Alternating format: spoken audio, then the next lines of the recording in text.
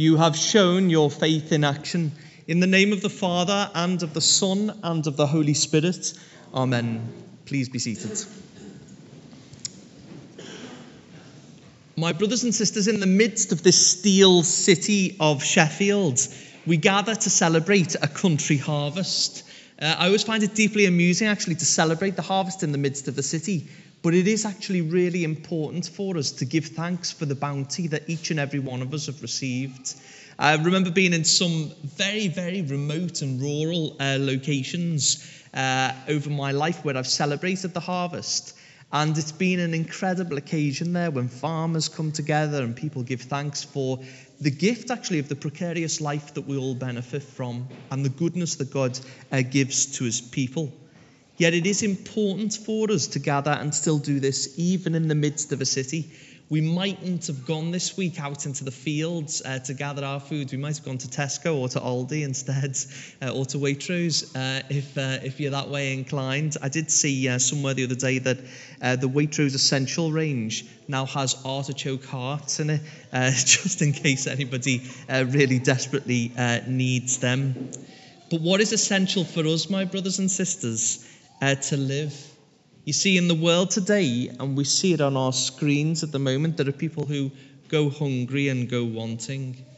It is important then that we respond not only in thanksgiving to God for the gifts that he has given to us, but also in practical help towards those who need our help in the world today. And it's good to see that people have already left some offerings here, which will go to the Cathedral Archer project.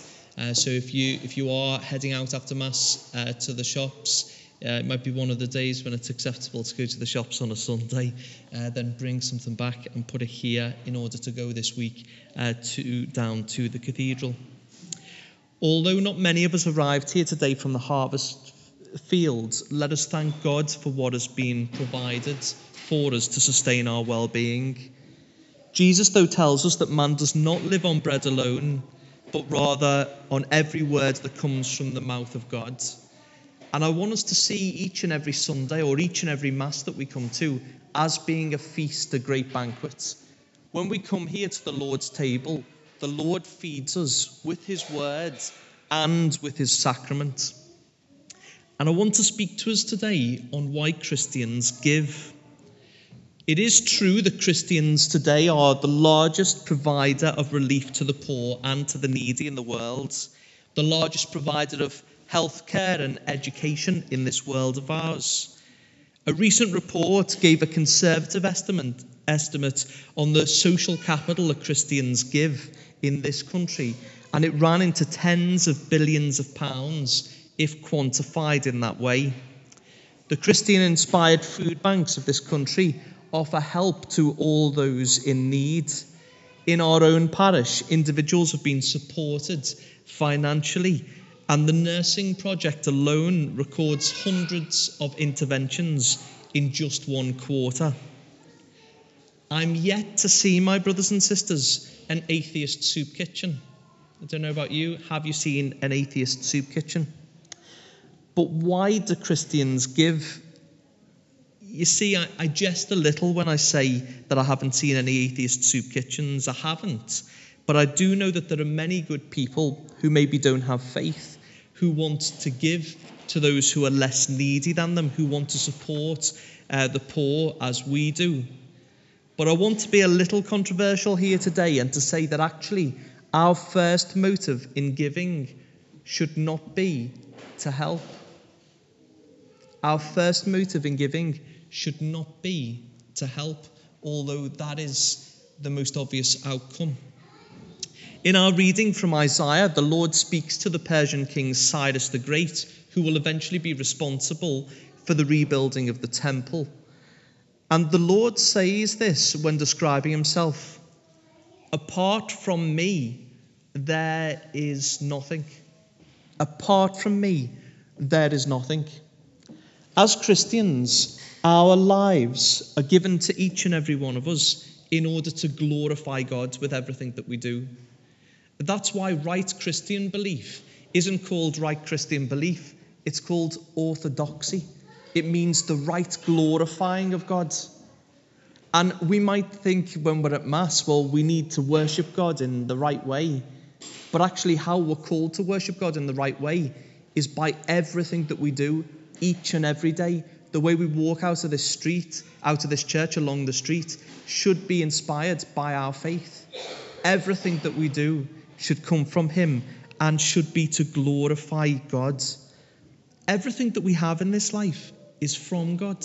Apart from Him, there is nothing. And therefore, as Christians, our prime motive to give is because we have first received. We have received from God. And therefore, out of that generosity, out of that bounty, we should give to God. When we start to see our lives as being a gift, you can't help but want to share that with others. You know, if you're given a lavish meal, you want to share that with others. You don't want to go home and just reheat it in a microwave, do you? You want to share that with other people. You want to invite people to the banquet. If we see our lives as pure gift, then we want to share everything about it with those around us. God gives us everything. Without Him, there is nothing. Therefore, as Christians, we give because we have first received. God gives to His people, and from them should flow forth good things. We've got a lovely letter from St. Paul as our second reading today from 1 Thessalonians. And it's a great letter because St. Paul isn't complaining and he isn't chastising one of the churches that he writes to. Paul is very consistent. You know, he's either telling people off or when they've done something good, he's celebrating everything about them. And when he writes to the Thessalonians today, it's a beautiful passage because he's lavishing praise on them and he's thanking God. Why is he thanking God for them? Because in this passage, Paul says that they show and demonstrate their faith, not in words, but in actions. Faith in action is what Paul talks about here. And what is the cause for their faith in action? Because they know that God loves them and that they have been chosen by God. He doesn't say you've done loads of amazing things. He just says you're putting your faith into action. To have faith is to know that one is loved by God. To show faith in action, then, is to show that love and that confidence to others around us. When we give, my brothers and sisters, it demonstrates faith. The opposite of faith in this life of action is to hoard everything to ourselves. But to demonstrate faith is beautifully expressed by giving. To give away food or money demonstrates that these things were first given to us by a good God. In the gospel today, Jesus is almost tripped up by the Pharisees who have come to test him. They ask whether they should pay taxes to a pagan king or not. Jesus knows, of course, that the image that they carry around in their pockets is not the image and likeness of God which is inbuilt in them, though disfigured, but actually the image of the world, of Caesar. And Jesus reminds them to render unto Caesar what is his and unto God what is his.